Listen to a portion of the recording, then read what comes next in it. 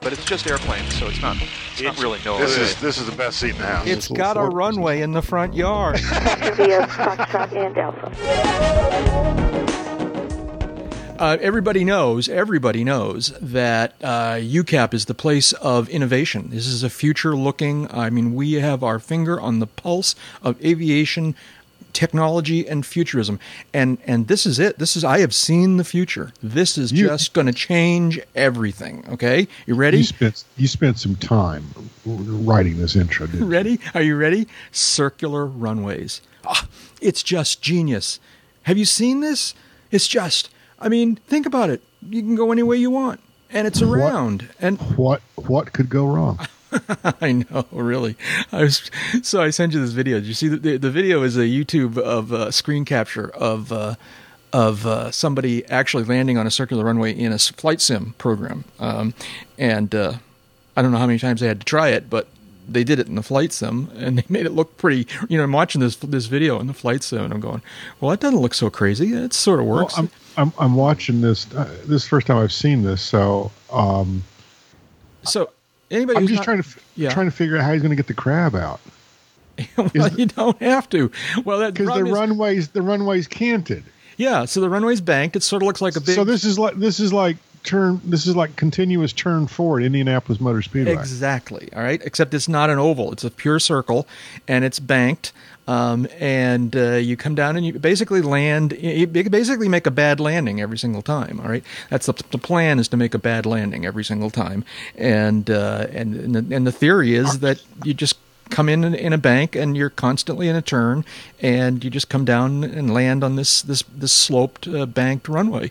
I don't know. Like you said, because the way we've been doing it for more than 100 years is bad. Well, I think people are concerned about the amount of space that large airports take up. Have you ever? The one place that this really gets my attention is McCarran in Las Vegas. It's true of lots of airports around the country, but for some reason, this is the one I notice. When you're flying out of McCarran in Las Vegas, if you sit on the right-hand side of the airplane, the departure makes a big right-hand 270, and so you can kind of watch the Las Vegas Strip underneath you and see the airport in the distance, receding in the distance. And it's very, very apparent every time I see this that McCarran Airport is bigger than the Las Vegas Strip. Everything that makes up the Las Vegas would easily fit in the area of McCarran, and that's true. These big major Bravo airports take up a lot of real estate, and And this is such an old idea. Is it? Yep. Has anybody ever actually done it? Has anybody ever actually built a round circular runway and tried to land on it or take off? There was one done out here in western Kansas. Yeah. During World War II. Okay, and what happened? And it wasn't the real estate acreage that prompted the idea. It was the convenience of only having to build one runway and not multiple runways for different winds. And the airplanes that they used predominantly for the testing of this were tailwheel airplanes. And the circular runway had issues of its own, particularly when the airplanes got up in size and weight, and how much time they had to spend on the runway started to go out, because essentially they always had to start either in a crosswind or in a quartering tailwind to get up to rotation speed at the point where they were finally into the wind. Right. Okay. Time out. Created problems. Yeah. Time out. Jeb. Are we intending to publish this episode on April 1? I hadn't thought of it that way, but maybe. Because this is really starting to sound like an April Fool's thing.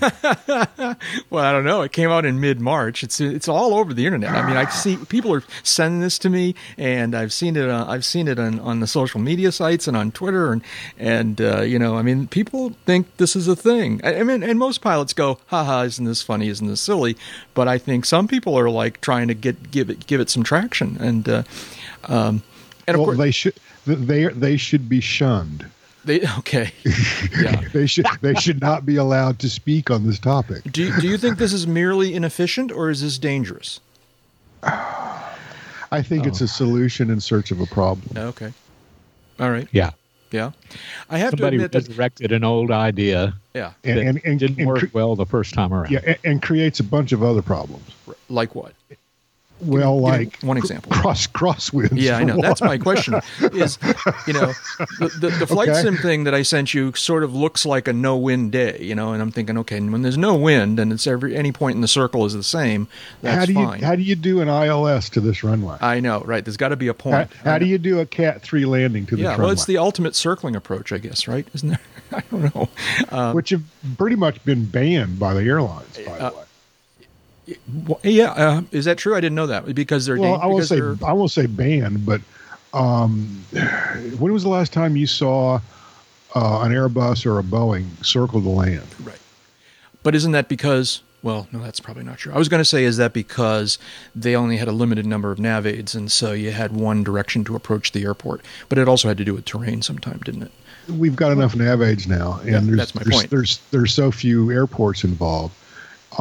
Even there's the airport just south of us, Punta Gorda. Yeah. Off and on has had Airbus traffic, and they get in there. They've got an ILS, and everybody rides the ILS. Everybody rides the precision approach, or failing that, a GPS approach. Mm-hmm. Down to final. That's the way it's done these days. No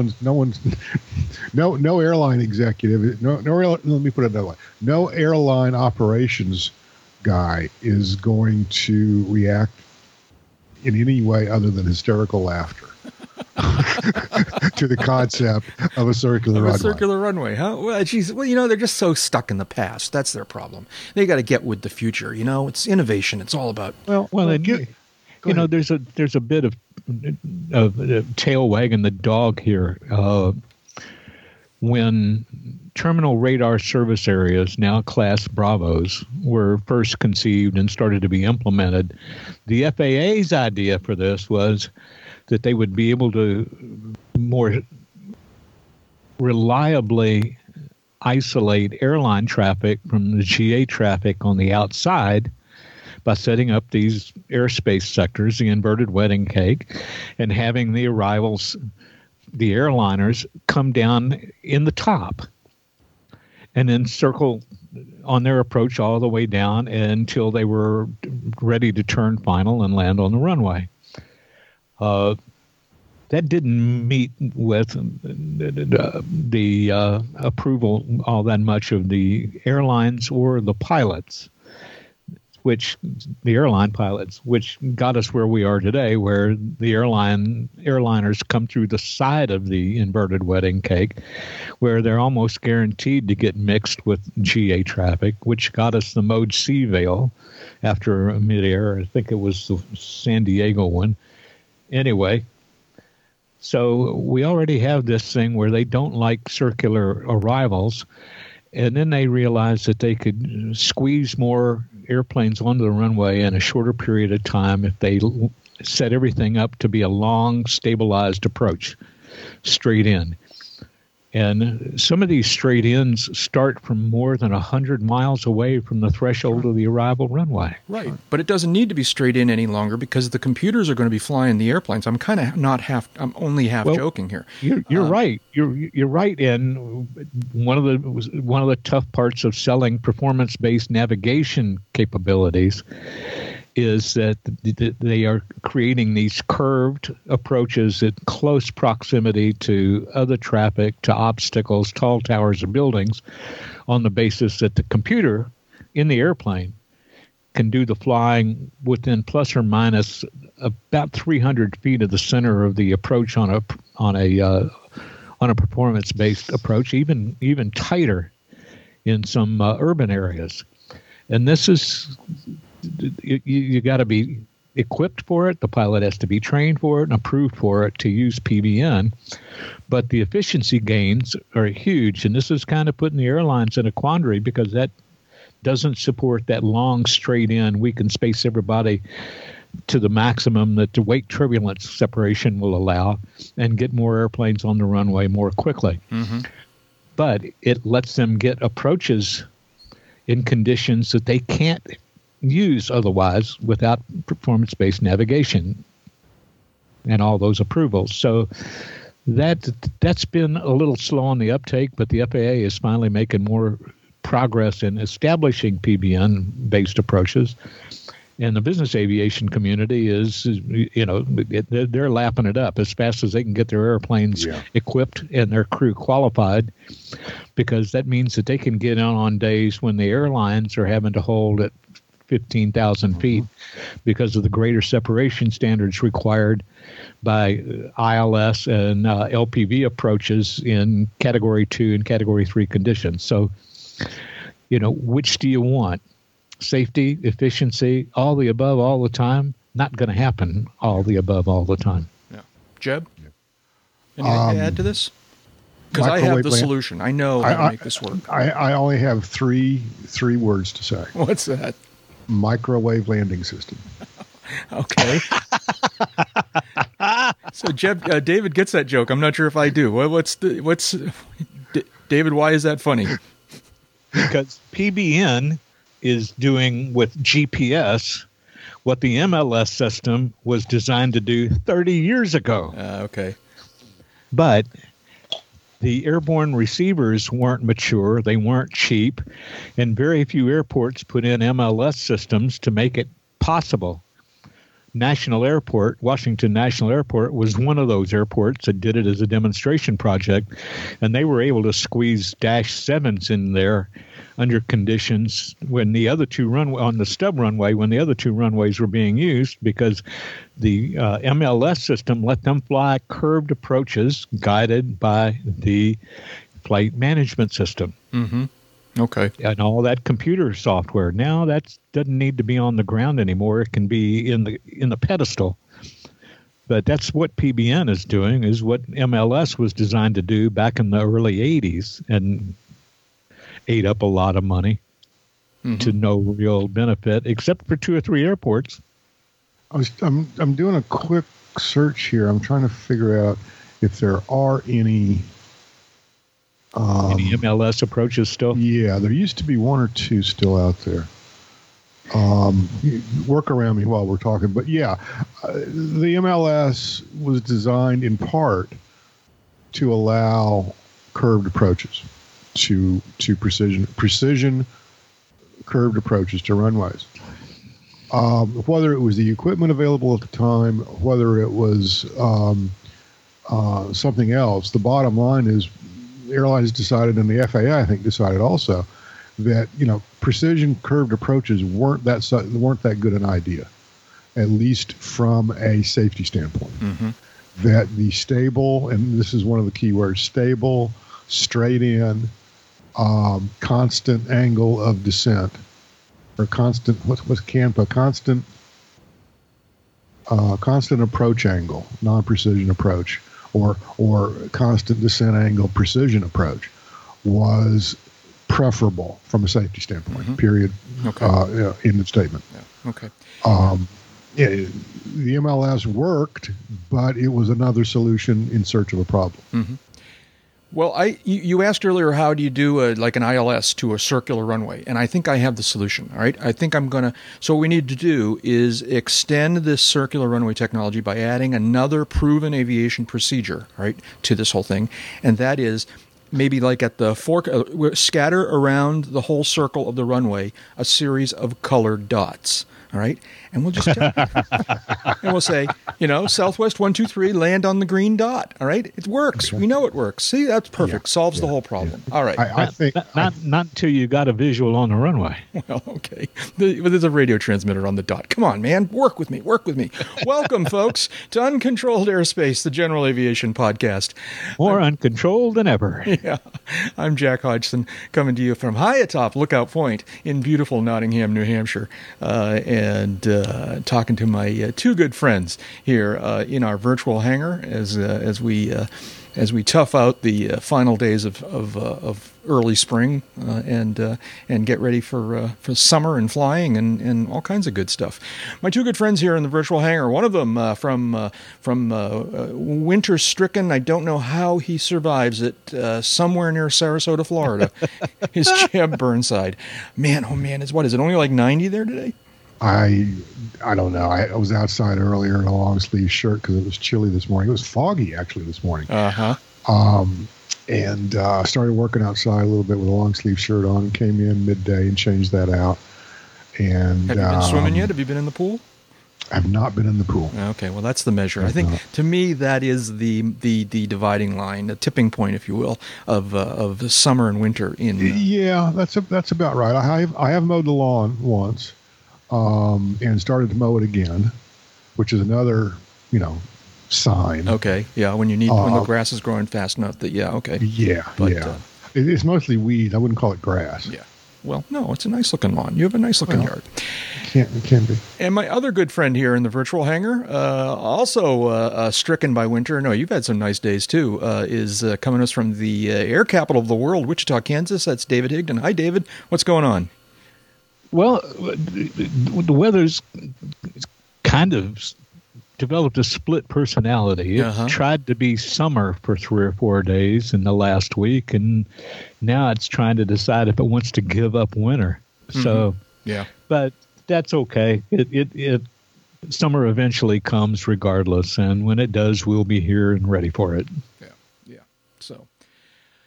Well, let's see what's going on here. Other than circular runways, so this first thing on the list, I just want to talk about this, and I want to be quick to say that I'm absolutely not casting any aspersions on the pilot or the controller who managed to deal with this emergency. All right, this was a genuine emergency. Apparently, this woman was flying her aircraft somewhere in the vicinity of Atlanta, Georgia, and the throttle became stuck at a high power or full power or something like that, and she was unable to slow down the engine.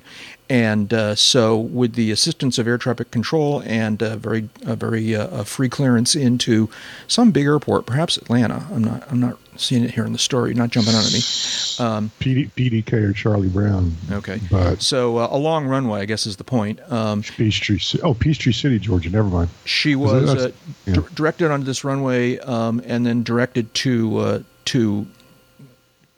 and I'm trying to find the wording of this, but basically kill the engine just at touchdown so that she would roll out. And apparently she landed at Hartsfield. No, wow. Yeah, and that's because they thought, well, that's Hartsfield's a big airport, right? That's Atlanta, right? That's the big airport. When was this? And they apparently judged that she needed a long runway, and good for her. Congratulations to her, and big tip of the hat to the controllers who helped her with this emergency. But here's my thing, all right. Especially if you've got access to a big runway, why do you need to power at the runway and then chop the power at the last minute? Wouldn't it make more sense to just get over this monster runway and then pull the mixture and stall the engine and just do a dead stick landing, which is not that big of an emergency procedure. Quite frankly, student pilots practice it all the time. Am I missing something in this story or what? What do you guys think? Let me look at this a little bit more closely. Dave, go ahead. You have any thought on this, David? Well, that's the job. But sometimes the job requires them to, what's the word I want here? Become a little more creative than their handbook would let them normally be. And if this pulls off a save, and I can't think of a downside to it. Yeah. No, right. I know some airline guys would say, "Oh, you have any idea how much fuel that cost us?" Well, that's not even. But the fuel is kind of cheaper than the human life. Yeah, so that part of it I'm fine with. I have absolutely zero challenge about the fact that they chose or she chose or someone chose to have her land at a big airport that probably caused a little bit of redirecting. That's not my point. My point is whether or not the procedure of landing with power at full and chopping it at the last second was a preferable procedure to getting overhead at 1,500 feet and chopping the power and doing a dead stick onto the runway, which seems to me to be a little less dramatic and a little less risky, quite frankly. But it might be, but put yourself in the heat of the moment, in the stress of the situation, and the fact that it works. Yeah, I mean, your idea would certainly work too. Coming from the soaring community, I had hundreds of dead stick landings before I ever landed something with an engine running. And for thereafter, it was a regular routine for me when flying a new airplane was to a new ultralight or experimental light. Experimental was to get 4,000 or 5,000 feet upwind of a runway, shut the engine down, and fly it back dead stick, and usually land it dead stick. That way I learned, what the sink rate was like, what the glide ratio was like, but I always did that deliberately with the wind at my back coming back to the airport and with lots of altitude to give me an opportunity to restart the engine should I misjudge. Landing at full throttle, if that's what it takes and it works for you, you got the runway. Might not be my choice, but I wasn't in that circumstance. Yeah, no. And the landings that I've had, about a dozen, that truly were forced landings because of a power plant problem. All I cared about was clearing the fence and getting it stopped before the end of wherever I touched down. Anybody was free to critique my technique because they saw it, but you know what? They weren't there. They weren't in the seat. Yeah. No. That's a PIC decision. Yeah. Oh, yeah, that's for sure. And Jeb, any thoughts? Have you had a chance to I agree. Excuse me. I agree with Dave. I wasn't there, and I would simply point out that there was a successful outcome, and everybody can do this all over again sometime. And other outcomes have not been so fortunate. So everybody did a great job. It's not what I would have done, but I wasn't there. I'm not this pilot. I don't know the training she had. I don't know the airplane. All I know is a Cessna. That doesn't tell me a whole lot. So I'm not going to second guess anybody. No, I probably would not have done it the way it came out, but so what? Yeah. No, it worked. It worked. And it worked. Don't argue with success. Exactly. Yeah. Okay. All right. Well, let's leave it at that then. I don't disagree with what you guys are saying. I just remember, Hartsfield has beaucoup runway lengths for a Cessna. So coming across the fence at wide open power and then shutting the engine down, you got lots of room. Touch down at full power if you want. It's a little harder on the brakes and the tires, but you still got beaucoup runway to slow down and make the taxiway. Yeah. So, from Jeb said. Yeah, from that high above the runway, who cares? Right. Yeah. Okay. All right then. All right. Yeah. Yeah, I would have done it differently, but I wasn't there, and hats off to everybody. There you go. Here's another odd incident that has my head scratching, and we've talked. Dave and I kind of traded a couple of emails on this, and I get the feeling that Dave disagrees with me, or I'm missing something, which is probably more likely the case. So apparently, what happened is this is over the Arabian Sea, over in near Saudi Arabia, near Abu Dhabi, and let's see now. So a Challenger 604, which is sort of a biz jet, right? A Challenger 604. That's a large cabin. Yeah. Okay. Biz jet. Yeah. Is motoring along apparently at about 34,000 feet, I think it says here someplace, when suddenly it apparently encountered the wake turbulence of an Airbus 380, which passed 1,000 feet higher than it, obviously along a similar path or not a similar path. The point is they believe that the wake of the A380 interfered with the flight of the Challenger 604 sufficiently that it actually rolled it inverted and caused it to stall and maybe spin. I'm not exactly sure what the circumstance, but it was a dramatic result. And to say the least, the 604 was able to recover and land safely. There apparently was some damage to the 604, but everyone was okay. And my question about this is, I'm kind of shocked to realize that even an Airbus 380, which admittedly is a very big airplane, all right, will cause that much wake turbulence when it's all. I understand when it's climbing. I mean, you obviously never any kind of aircraft is going to get tangled up in the wake turbulence if it's at a high angle of attack. If it's like climbing out or even landing, and you obviously avoid those places that you avoid. But if even a big airliner like an A380 is trimmed out at cruise, way up in the flight levels, is it really going to be creating so much wake that it would invert a medium-sized aircraft? I mean, not a little airplane. I think the evidence is self-explanatory. I mean, the insurers have totaled the 604. Yeah, but I don't. Yeah. Well, maybe I should read Let's. You go ahead, Jeff. Which aspect of this report is it you find not credulous?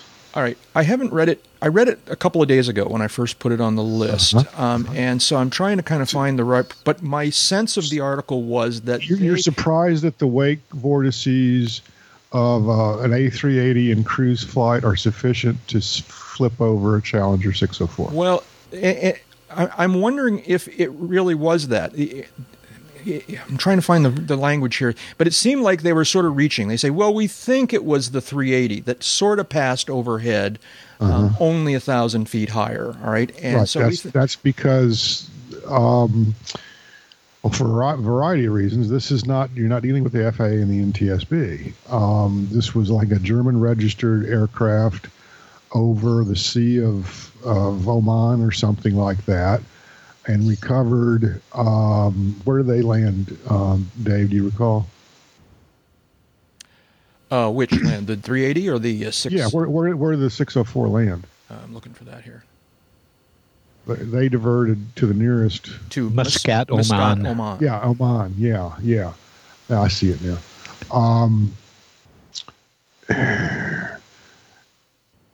And what damaged the airplane was the G-forces that they imposed on the airplane pulling out of the situation they were in. There's no question something happened. I'm not challenging that there was some major so incident. you disagree, or I mean, you're challenging that it's the wake from the 380. I'm not going to say I'm challenging it. I'm saying I am shocked to hear that a trimmed out 380 at cruise would create that much wake. Well, okay, let's explore wake vortices for a moment.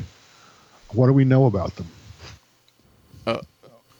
Okay. I mean, we know that. Yeah, seriously. They exist anytime the aircraft is being carried on the wings. Yes. Yeah, basically, anytime lift is being generated, yes. They wake vortices exist, and they trail behind the airplane. They rotate inward towards the center line of the aircraft's flight path. And they descend, and if they're close to the ground, sometimes they'll migrate, downwind or in the direction of their rotation.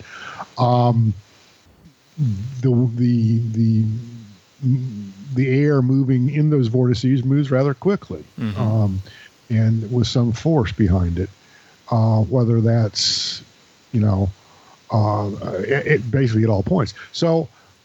We're warned, we're trained to be very aware of wake turbulence because in flight or in landing and taking off, jet transports or larger aircraft larger than what we fly, let's put it that way, generate the greatest vortices when they're landing or taking off. That's what we're kind of told. That's true to an extent, but let's think about why we're generating vortices. We're generating these vortices because lift is being generated. Yes. And one of the determinants in how violent or how strong these vortices are is how much the aircraft weighs, right? How much the aircraft weighs, and also So what is how the much angle lift? of attack? Well, that's true. But how much lift is being generated essentially to keep this this airplane aloft, however much it weighs? So if you've got a 10,000-pound airplane, you've got to generate some measure of close to 10,000 pounds of lift to get to keep it airborne. Somewhat less to descend, of course. You got a 1 million-pound airplane, and it's moving through the sky at let's say Mach 0.78 or something like that, long range cruise, which is, Dave, help me out, 400 knots ish.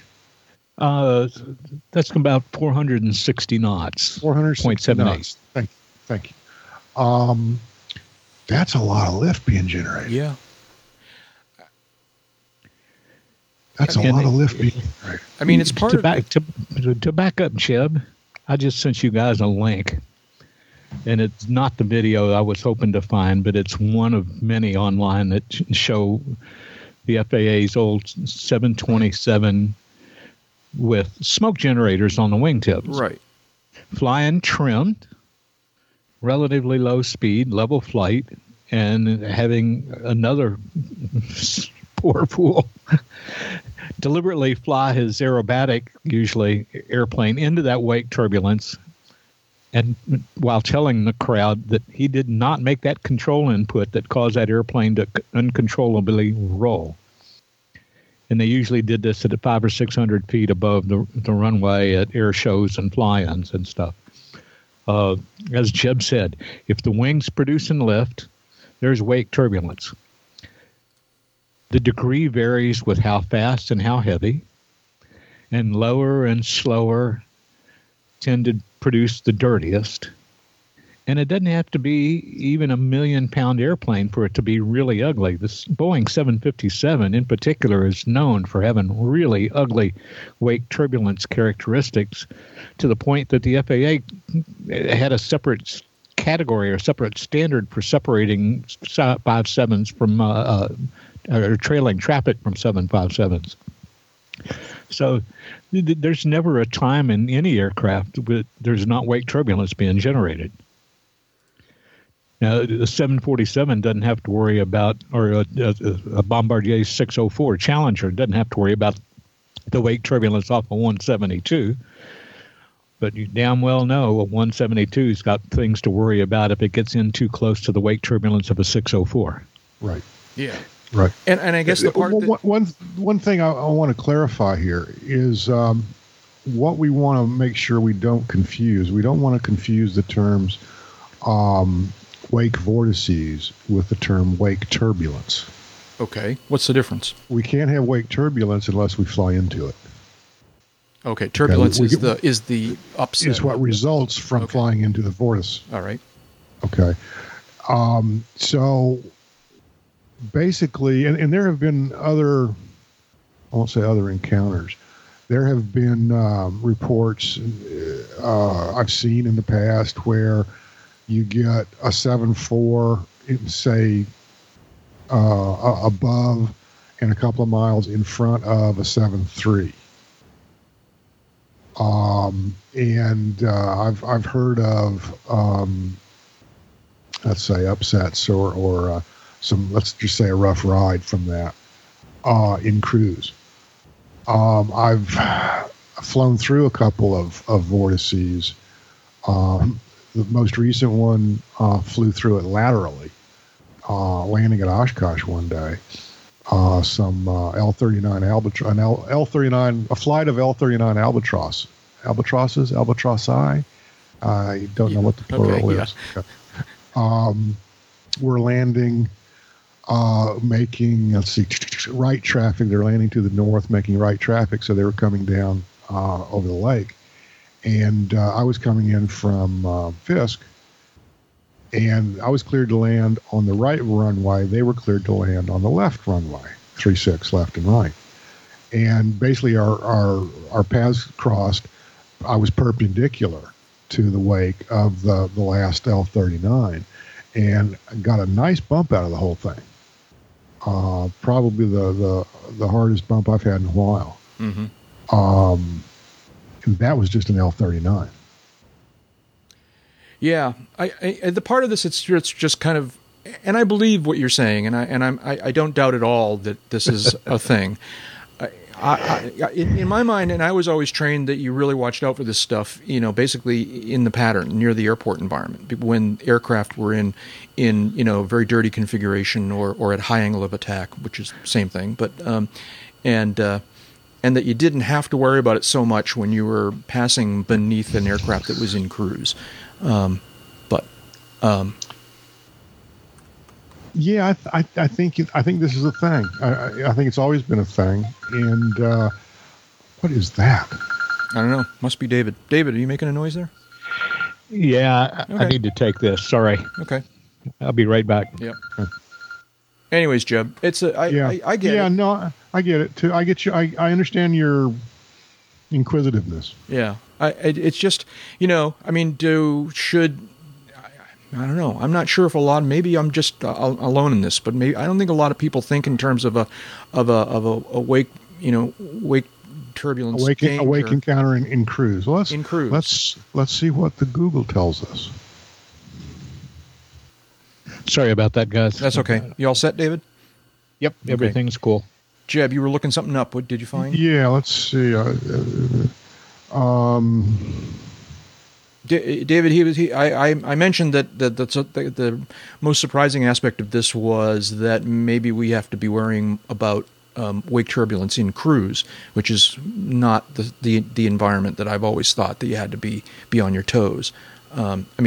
You know what I mean. You always have to be on your toes, but it's mostly in the landing and takeoff phase that I've been trained to be aware of wake vortices and that sort of thing.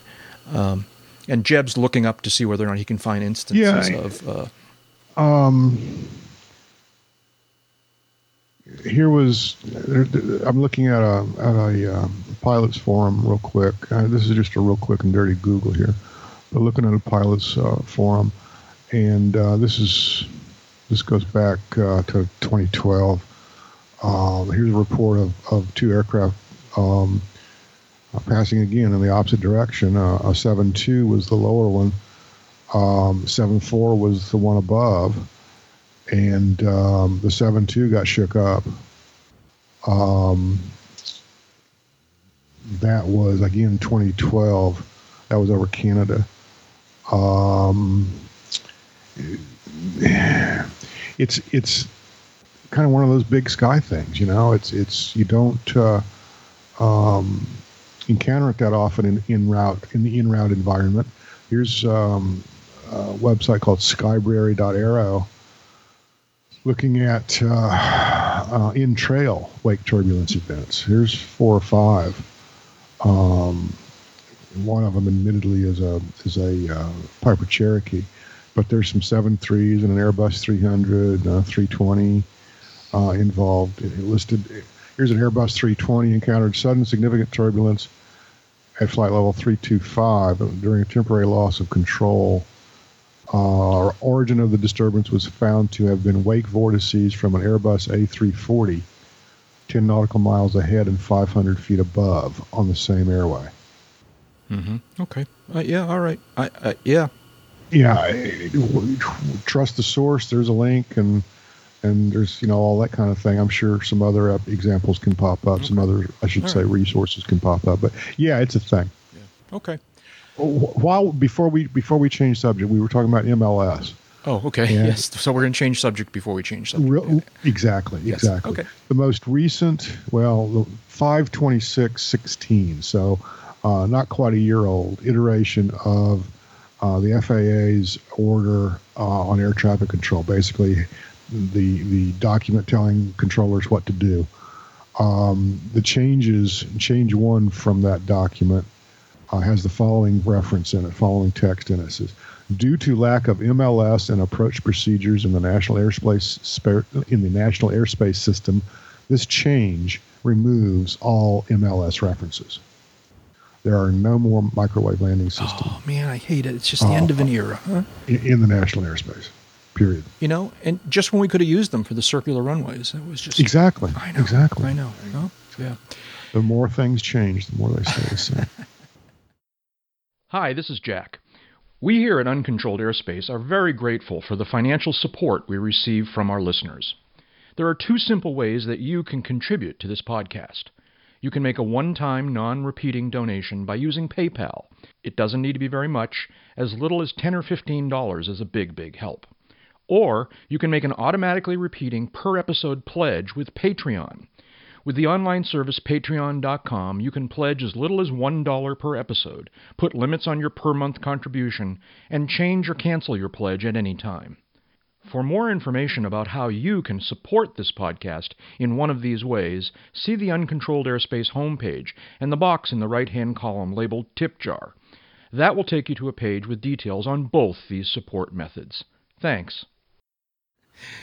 Story from AvWeb recently. Let's see now. Well, March 19th, so it's very recently. Emergencies, deciding which ones to practice. And caught my attention. Interesting headline. Also, a friend of the podcast, Rick Durden, is the author of this, and it's quite an extensive story. And I'm certainly not going to try and summarize it all. The headline alone was something I thought would be worth talking about for a few minutes here, in terms of what practicing emergencies. It was almost something that was foreign to me until I started to learn how to fly. I've always felt that one of the biggest things that I have taken from my flight training and my experience as a pilot is into regular, my real life, is that I think now more about, in everyday life, I think more about what might go wrong and how I might deal with it. I do this all the time, and I think I make some people crazy sometimes because I'm doing this. And I'm convinced that I take this directly from my flight training. It's just become a thing for me. And we practice emergencies, sometimes more diligently than others, but you can't practice for every single emergency. And this, the headline at least, makes me, asks which are the ones that I don't know, you get the most bang for the buck, or it's wisest to practice, or do you guys have any thoughts on this subject? Or do we practice the right emergencies? Is, I guess, the question that comes to my mind. What do we do when you go out to get a flight review? Not so even a flight review, because that's relatively intense or in depth. But if you just go get a rental check, okay, I'm sorry, rental checkout, they take you up and you'll do some slow flight and you'll do a couple of stalls and you do some steep turns, and none of these are emergencies exactly. They're all just kind of approach to emergencies. They're just sort of getting, just making sure that you know how to avoid emergencies, I guess. What other things, and you try, you'll do a simulated engine failure, is a very common one. What are the other common emergencies that we commonly practice in flight? Well, there are all kinds of emergencies that, let me put it another way. There are all kinds of events that we can treat as emergencies that may be, in fact, emergencies, but are not something that we've perhaps practiced in our training. For example, let's say the engine is running, but it's spreading oil all over the windshield. Mm-hmm. What do you do? Did you train for that? Hopefully you train for an open door. Mm-hmm. Or an open, storm window. Okay, long-time listeners will get that joke. Yes. I'm never freaking living that one down. Yeah. We'll explain in the forums. Check it out. It's not. I have to confess, I did inadvertently and startlingly wake Jeb up from a short nap. But okay, here we go. So these are sort of quote unquote emergencies that are worth thinking about in advance, if not practicing. Jeb, is that what you're getting at here? I guess what I'm thinking, I haven't read the article. Rick's a good writer. He's always got an interesting take on things. This is the kind of article that I would consider running in safety, for example. But all of that having been said, there's a lot of stuff that can happen, and Rick goes into some stuff that it might be something we've not thought about. For example, you could have a medical emergency of some kind. There's they don't have to be mechanical emergencies. Let's put it that way. Yeah. David, do you think we practice the right in-flight emergencies? Well, there's a number of in-flight emergencies that I tried to practice with some regularity, engine failure being one of them, without completely shutting down the Comanche or the Cherokee's engine, but getting myself positioned a little bit away from the airport, upwind again, and pulling the power back to idle, and making sure that I could fly the airplane to the arrival end of the runway. Electrical system failure was one that I practiced with some regularity, because an electrical system failure had the potential to morph into a landing gear emergency, where you need the electric motor to lower the gear, or you have to use the manual gear extension. And I did that pretty much every year, moving the airplane from Augusta to Dead Cow for annual. I would unlatch the emergency extension, the worm gear, the jack screw, if you would, that drive the gear up and down, unlatch it, lower the gear with the manual extension, make sure it was locked good, and then very, very gently touch down at the Dead Cow runway, because we had to swing the gear anyway, so Earl having to put it back in and recalibrate everything wasn't that much extra work, and it gave me a chance to practice a technique that I learned from our good buddy James Winbrandt that he developed in the years where he flew a Mooney with manual gear extension with the Johnson bar. Fuel starvation was in that part of the dead stick practice. The other things that, some of the things that Rick pointed out that are consistently good at hurting or killing pilots don't actually come into the heading of emergencies until 5 seconds before the accident. Control flight into terrain, for one. That's not an emergency. That's a mistake. Right. An error of some kind, whether you misread the sectional or misset the altimeter. That's not an emergency you practice for. That's a mistake you learn to try to avoid. In-flight fire. Yeah, you mentioned this as another item on the list. It's you characterize it as being perhaps the most frightening scenario to imagine in flight. From my seat, it is the most frightening scenario, because I agree. You got fire somewhere, and hopefully in front of the firewall, which is, as the name describes, the only barrier between the engine and the flames that are being fed by gas or oil, and the cockpit, the cabin, is that firewall. And as much trouble as manufacturers went to make firewalls out of a stainless steel alloy that holds up really well to fire, they didn't always give the same treatment to the penetrations of things like cables and wiring and air ducts through the firewall.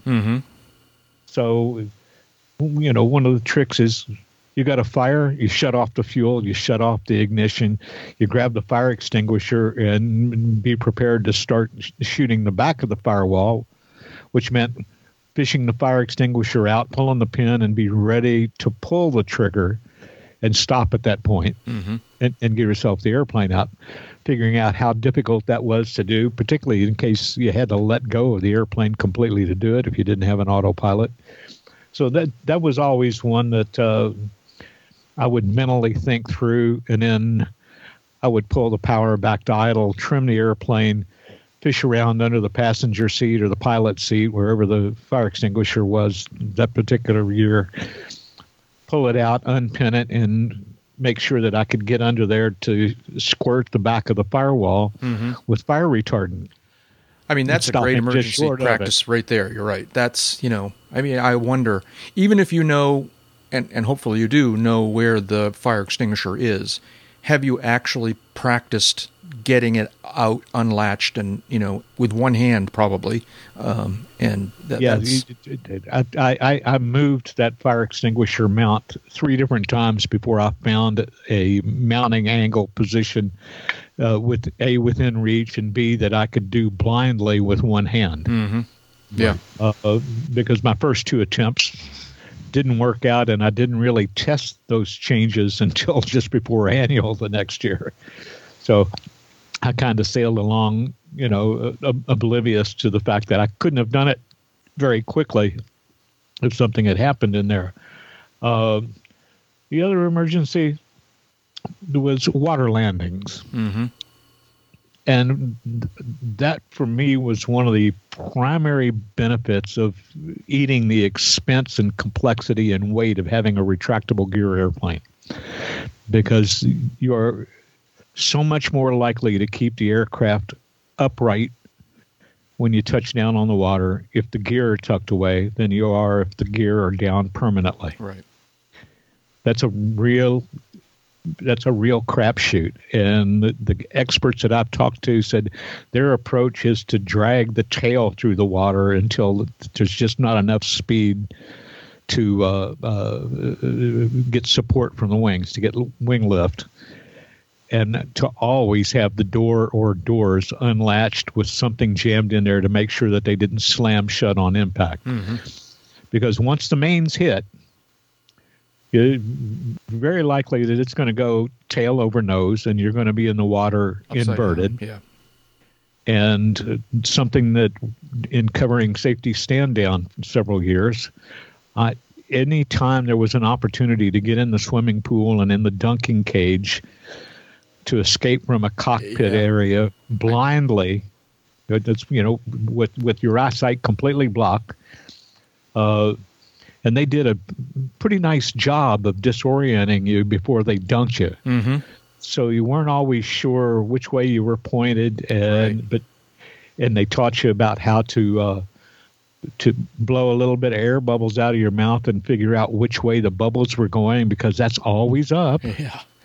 You've told that story before, and I've always admired that you went through that training. And man, the first couple of times they did that, and I did it 2 different days the first time I did it. Uh-huh. And I'll tell you, the first times were scary. Because they got really violent before they tipped me over.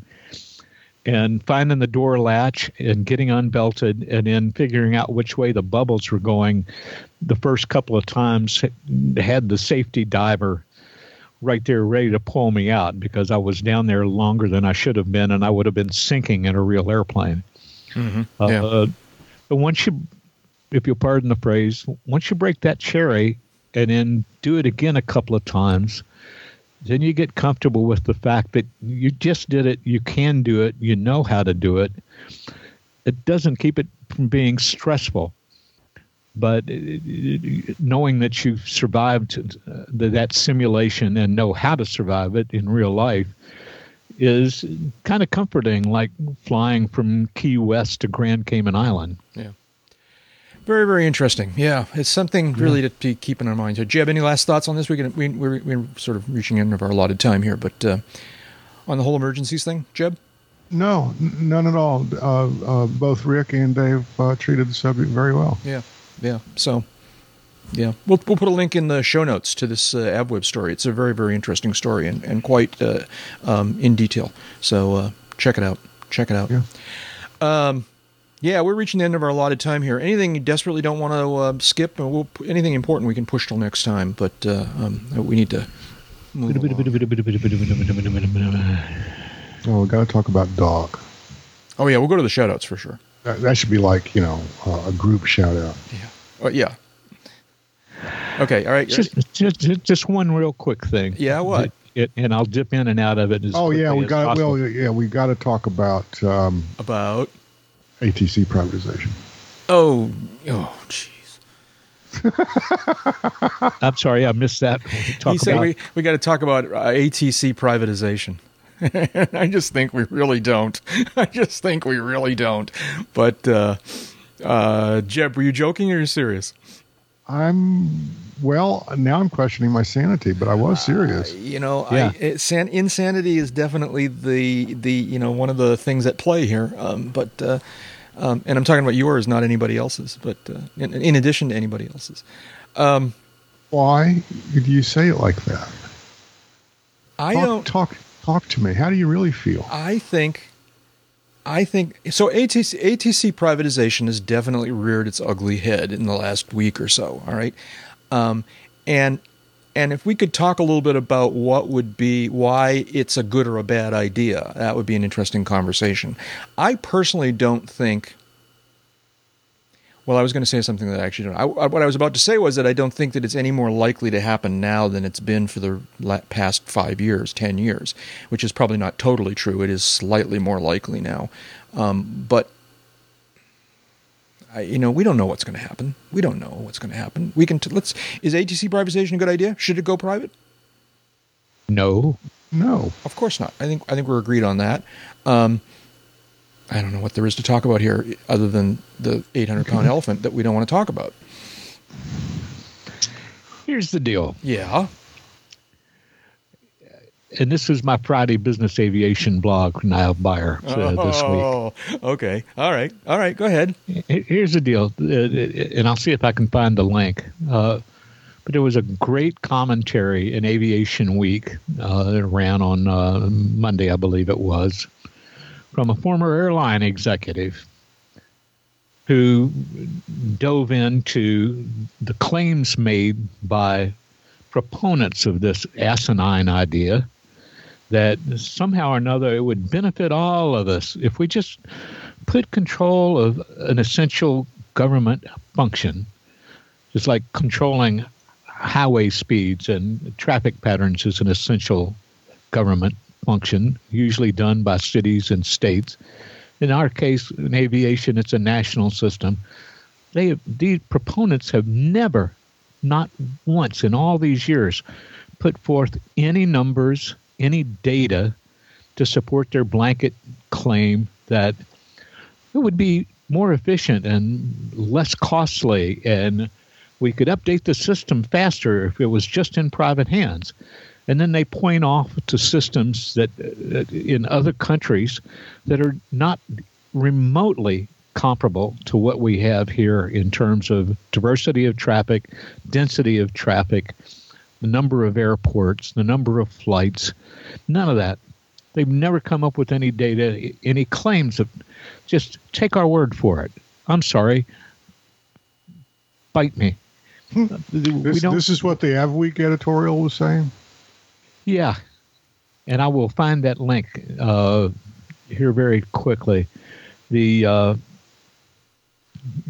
writer's name was Paul Mann, and Robert Mann Jr., and his contention, the headlines threw me. Airlines can fix ATC problems. And I opened it up fully expecting to hear another one of these or read another one of these screeds about how it works so much better in other places where people spend so much money on touch and goes that they come to the United States to get their bloody pilot's licenses. Yeah.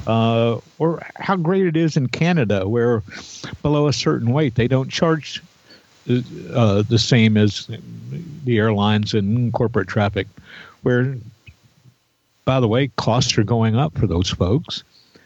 Europe, England, when you're talking about a charge for every touch and go, every instrument approach, that's just what we need. And, of course, the proponents of this always want this advisory board or board of directors to be dominated by airline executives and airline pilot union people. They've tried divide and conquer. Oh, we won't charge GA. They can just continue to pay a fuel tax. Well, how long are we guaranteed that? They never say whether we're guaranteed that forever. They just say, trust us. Trust us, we can develop an updated system faster than the federal government, yet most of these carriers haven't equipped to use the upgrades that NextGen has already provided. Part of that's not their fault, part of it is their fault. This is also true. So the contention has always rang hollow in my mind, because if this was a business proposition meant for investors, there would be data to support the contentions, and we've not seen that. And what changed this week? President Trump released his quote-unquote skinny budget with his wish list for increasing Pentagon spending and axing almost everything else to pay for the Pentagon spending. And one of the things that he endorsed was this cockamamie idea of handing off air traffic control management to this pseudo-quasi-independent, non-corporate, not-for-profit, blah, blah, blah. There's only one problem with this theory. Having worked for a nonprofit in my life, I came to realize that that's a misnomer. It's actually a category. It's a not-for-profit for tax purposes, but that doesn't mean that they don't have to make a profit to continue to support their operations and have their operations grow, which would be the situation here. The other thing was that this handoff would be basically handing a private group a multi-billion-dollar system for which the taxpayers have already paid, with the taxpayers getting nothing in return for it. And these same folks want to do the same thing with bridges and highways and roads in this country. They want to let private investment do it. The private investment people would get their money back through tax credits, and then they'd be able to decide how much to charge the rest of us, even though we'd still be paying gas taxes, to keep those infrastructure improvements paid for in the future. I don't know about you guys, but I'm not fond of the idea of paying twice for something when once is sufficient. And I'll get off the soapbox and let somebody else talk. Allow me to associate myself fully with the gentleman's remark. Yes, I agree too. I absolutely. All right, it's a bad idea. All right, and for years now, reasonable people on both sides of the aisle have basically agreed that it's a bad idea, and it's been put back in its place every time it kind of rises up. All right, and the only reason that that it's come up again is not because any of the reasonable people have really changed their mind. It's because it's the latest harebrained idea that's come out of the White House. All right. And I just don't want to be that kind of reactor. And it's not even a new harebrained idea. I know, but that's the point.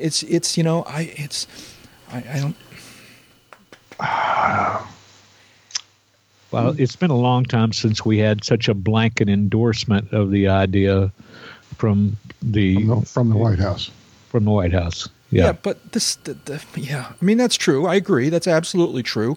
But this is not like, some rational White House is suddenly promoting an idea that, is going to get more traction because the White House is promoting it. All right. This is all part of the insanity, and I don't see that it's any more. Well, there are some members of Congress for whom the White House endorsement will give them cover to support this where they might not have before. That's one thing to consider.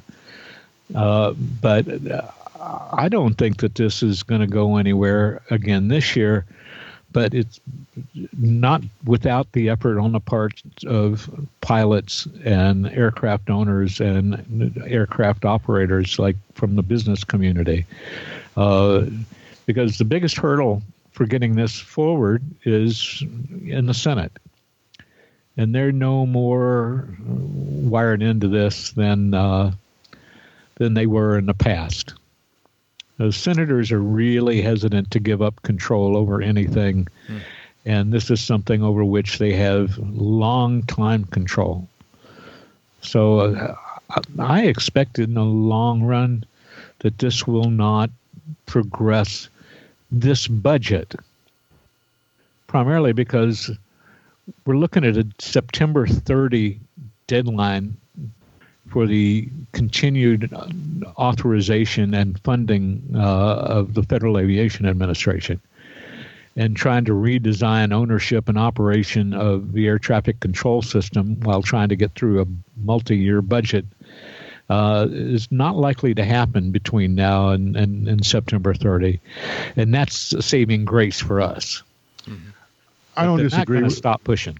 Yeah, they're not going to stop pushing, A. B, I don't disagree with anything you just said. C, like so much in that, what do they call it, miniature budget or draft budget or whatever it was, things just aren't going to fly.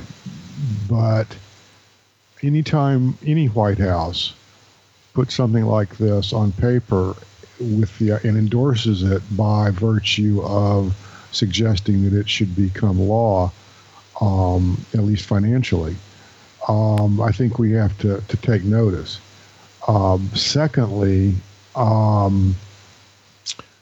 it remains a very bad idea for all the reasons that we've discussed. But we are looking at a year where there's going to be an FAA bill, or at least some legislation either extending the FAA's authorization or doing, making some major policy changes. The danger is that this goes unopposed. This is a basic trial balloon. And one of the ideas being to see who pushes back and to see what the opposition is like to such an idea. And as we might see in a few days, relative to some other legislation that is very controversial, pushback may work better than it has in the past, let's say. If not, certainly pushback is necessary, because if we don't push back, then those who threw this jello against the wall to see if it'll stick will find that maybe it will stick, and maybe they'll try to push forward and do this. It doesn't mean whether there's some strategy here, whether this is a trial balloon or not. We have to, those who would oppose a privatized ATC system, need to push back, if for no other reason than just to flex our muscles. But more importantly, we need to show that there is opposition to such a proposal, that it's a dumb idea. Try to drive, a stake through its heart, knowing that we're probably not going to win with driving the stake through its heart, but we can certainly keep it from being seriously discussed one more time. It's going to keep coming back, and every time it comes back, we have to keep batting it down. And this is one of those times. Okay. Shout-outs?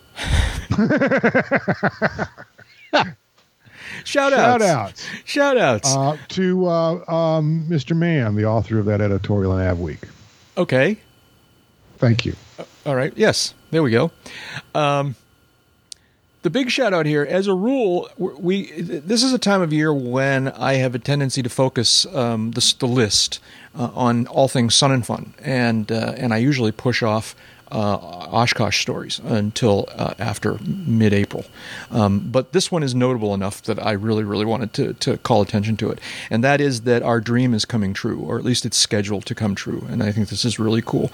We've been tracking for some time now the restoration of a legendary airplane, if only because it's one of the last ones in existence, and that is the B-29 Doc.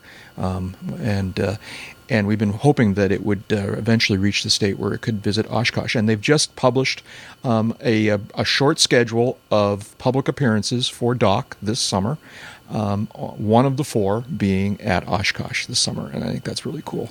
What do you guys think about this? Yeah, I think it's very cool. Also, I'm looking for the formation flight. Yes, I am. And I looked at Fifi and Doc. Right, and I wanted to make sure, and so I dug out the website that shows Fifi's schedule this summer, and Fifi is scheduled to be at Oshkosh as well.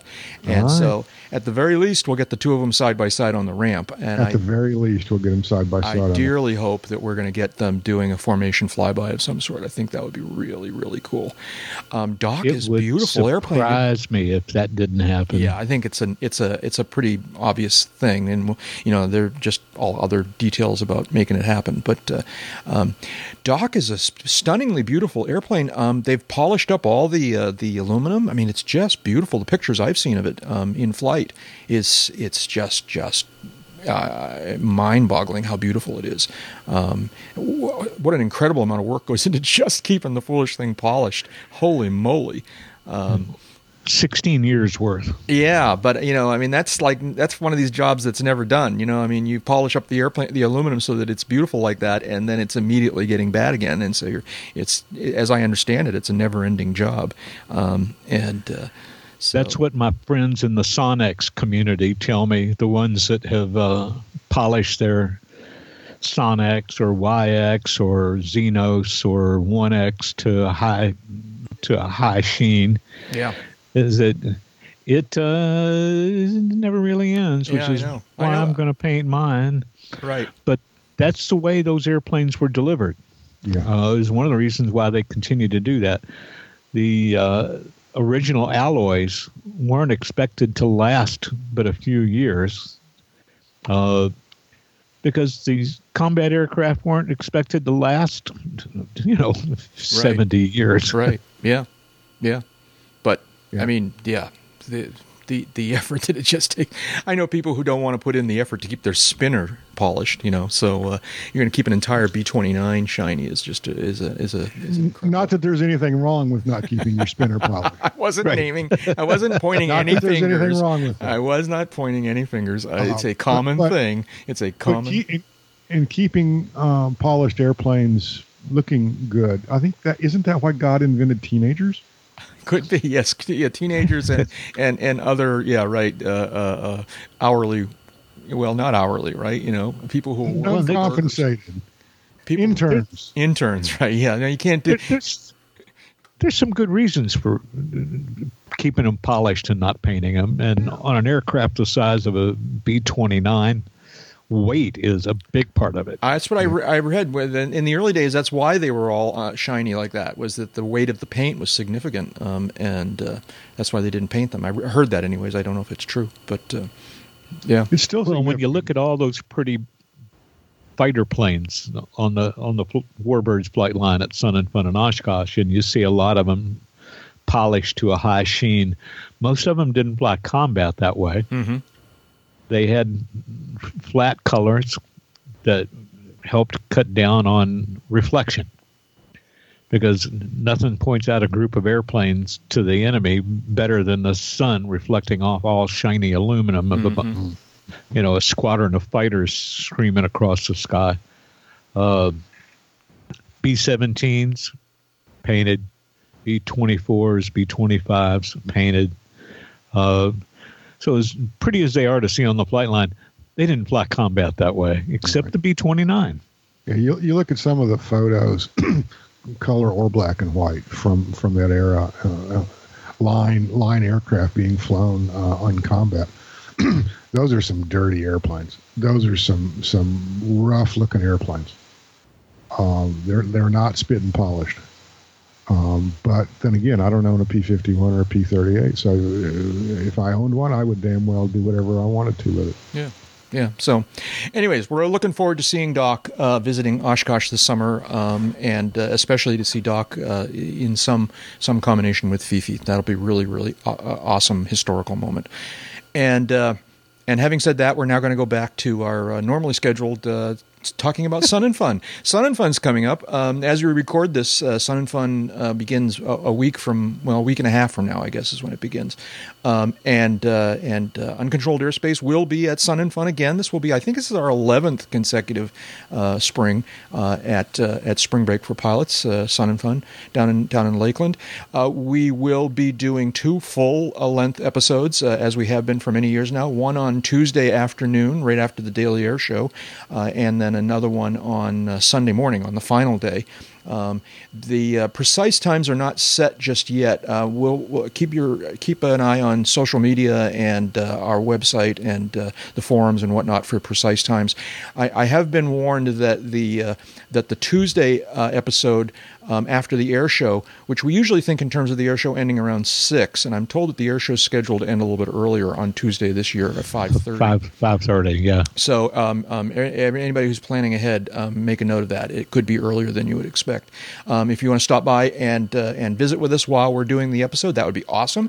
If you can't be on the grounds, it is streamed live through, I believe the URL is liveatc.net/SNF, but you'll find it through Live ATC. And broadcast on their AM radio and station. on the AM radio if you're on the grounds but not near the radio station. So Don't that's they also broadcast it on their own feed, Sun and Fun Radio's feed on the internet? I believe they do that through Live ATC. I'm not Yep. sure if they have their own. Okay. All right. That's done in something partnership that with- Uncontrolled Airspace sponsors. Yeah, we help out with some of the internet connectivity there. Absolutely. So that's the two big full episodes. We'll also be doing a series of UCAP dailies, probably every day. At least one of us will be there. Wow. Why don't we call them dailies then? Every day throughout the because smart Alec. And we'll be doing those, and those will go up into the feed throughout the week. Those are shorter 10, 15, 20-minute episodes about things that are, and they tend to be more about the kind of atmosphere and the sense of what it's like to be at the show. They're a lot of fun, and they have a little bit different feel. Dailies throughout the whole week, and we'll be hanging out at the radio station. There won't be a meetup, I don't think. We don't have plans right now for a meetup, but we do hang out at the radio station. And if you're there, stop by and say hi. And it's unusual when there isn't at least one of us hanging out at the radio station, and certainly in the morning or in the late afternoon. So stop by and say hi. That's Uncontrolled Airspace at the 2017 Sun and Fun Fly-In. Just somebody was going to say. So does running face first into a cheeseburger count as a meetup? Yeah, that's the best kind. That's the best kind. What else? Other shout-outs? You guys got anything? No. Nope.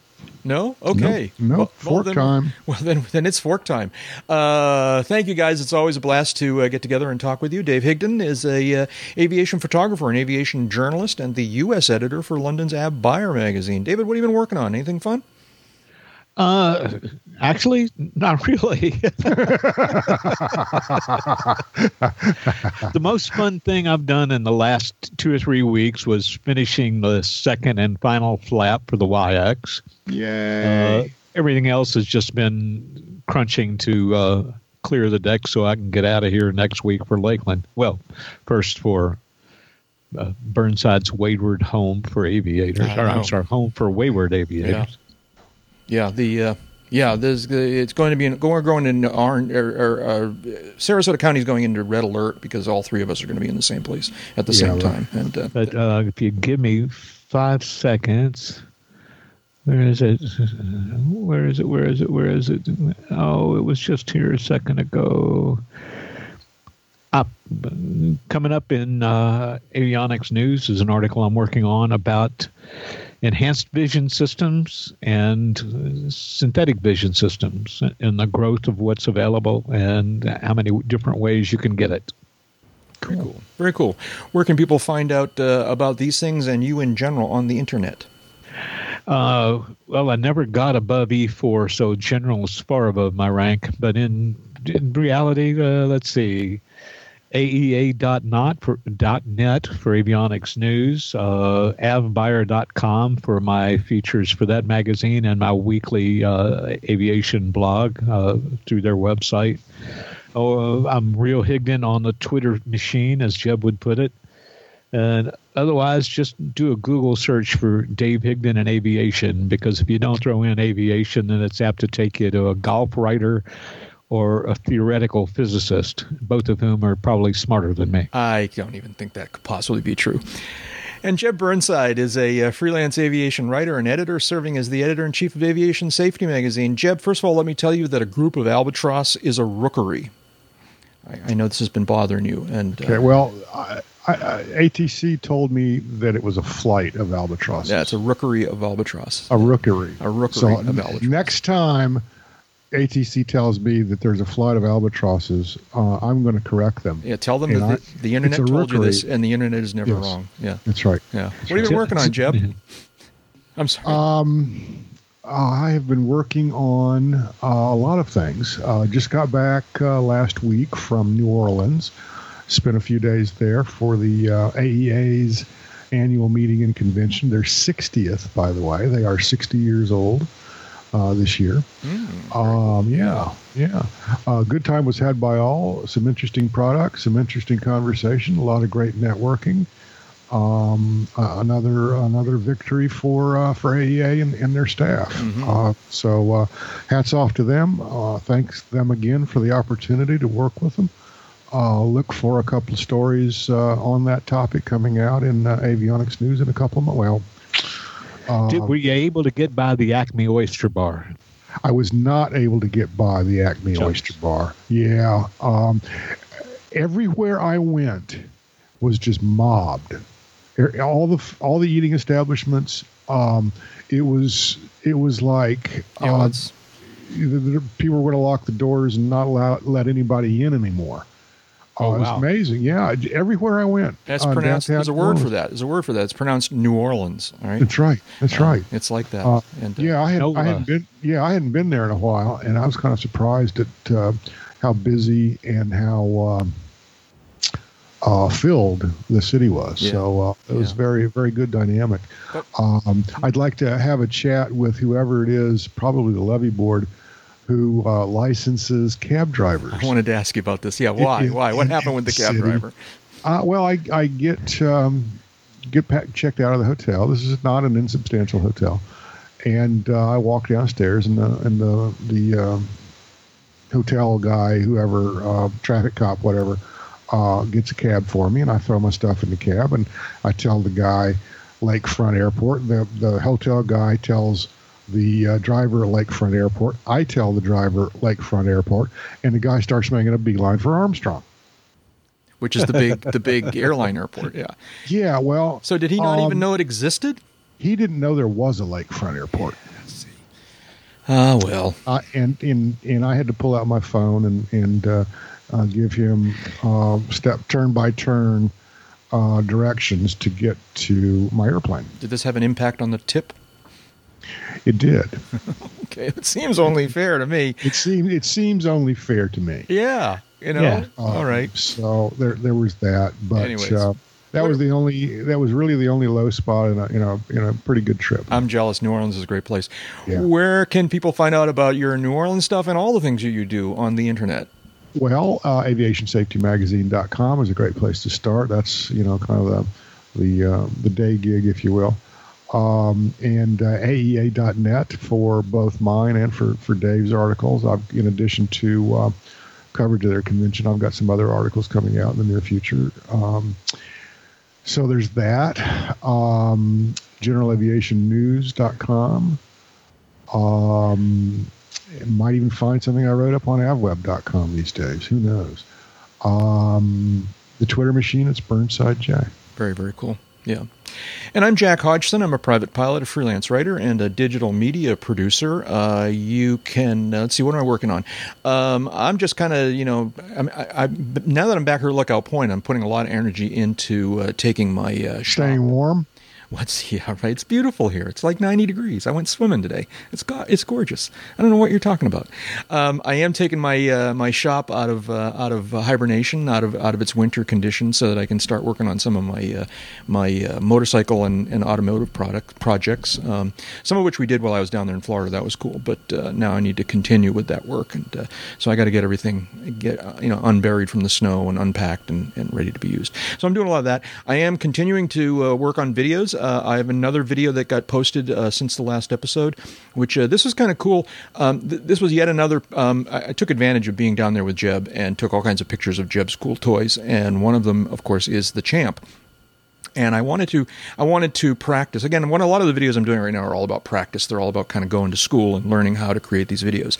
And one kind of sequence that you see all the time in videos is what I call the beauty shot. All right, it's a sequence of shots of some device or or vehicle or aircraft or whatever, and a narrator's talking about it and describing it and whatnot. And so I wanted to do a little beauty shot of the Champ, and so that's the one that's up there right now. I call it a portrait of Jeb's Champ, and it's getting some nice comments online. And the least attractive airplane I have. It looked very nice, and Okay. All right. and we can do the same thing to the Debonair if you want when I'm back down there. But Okay. No, I'm just the beauty airplane and that airplane right now. Anyway, it's not all that beautiful. No, it's a very nice looking airplane. It's a very, very sexy looking airplane. All right. You can Are you find, sure we're talking about the same? We're talking about the Silver Champ, right? Yeah. On YouTube, you can find me at youtube.com/Jack Hodgson. On Twitter, I'm also twitter.com/Jack Hodgson. You can sign up for my email newsletter and learn more about me than you ever really wanted to know. That's at jackhodgson.com. Big thanks to Jeff Ward for his help with the show notes and in the forums. Thanks to all the people who helped us with the UCAP disclaimer clips, not the least of which Mike Morgan, Royce Earl, Jim Goldman, and many other folks. Please support the UCAP by making a repeating per-episode donation of any size via the online service Patreon. Get all the details about this at patreon.com/uncontrolledairspace. And while you're at it, go into iTunes and give us a review. Check off some stars. Give us some thumbs up. That stuff really helps get the word out about the podcast. You can follow the podcast itself on Twitter at twitter.com/classg airspace. That's all one word, class, the letter G, and then airspace. You never know what might turn up in there. You can also listen to UCAP in the free section of Sporty's Pilot Shop's mobile app Takeoff, along with other podcasts and special Sporty's content. Get your UCAP hats, shirts, and other cool gear at the UCAP swag shop. That's at uncontrolledairspace.com/store. And don't forget to check out the rest of the UCAP website. 11 years, almost 11 years worth of UCAP show notes and episode downloads all there. Last but not least, chat with us directly and with many of your fellow listeners in the Uncontrolled Airspace forums. All of that is at uncontrolledairspace.com. David, were you going to say something? The key to old age, long life, happiness, they're all involved in airtime because time spent flying is not subtracted from your lifespan. Bye-bye. And that's enough talking. Let's go flying. Okay. Rookery. Yeah. Rookery.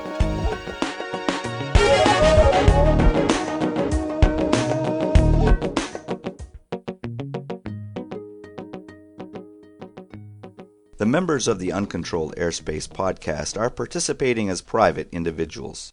Their comments do not necessarily reflect the views of the various organizations they work with. Also, anything you hear on this podcast that sounds like advice on aircraft operation is obviously very general. You should always consider your own situation, remember your training, and fly the airplane. But you knew that.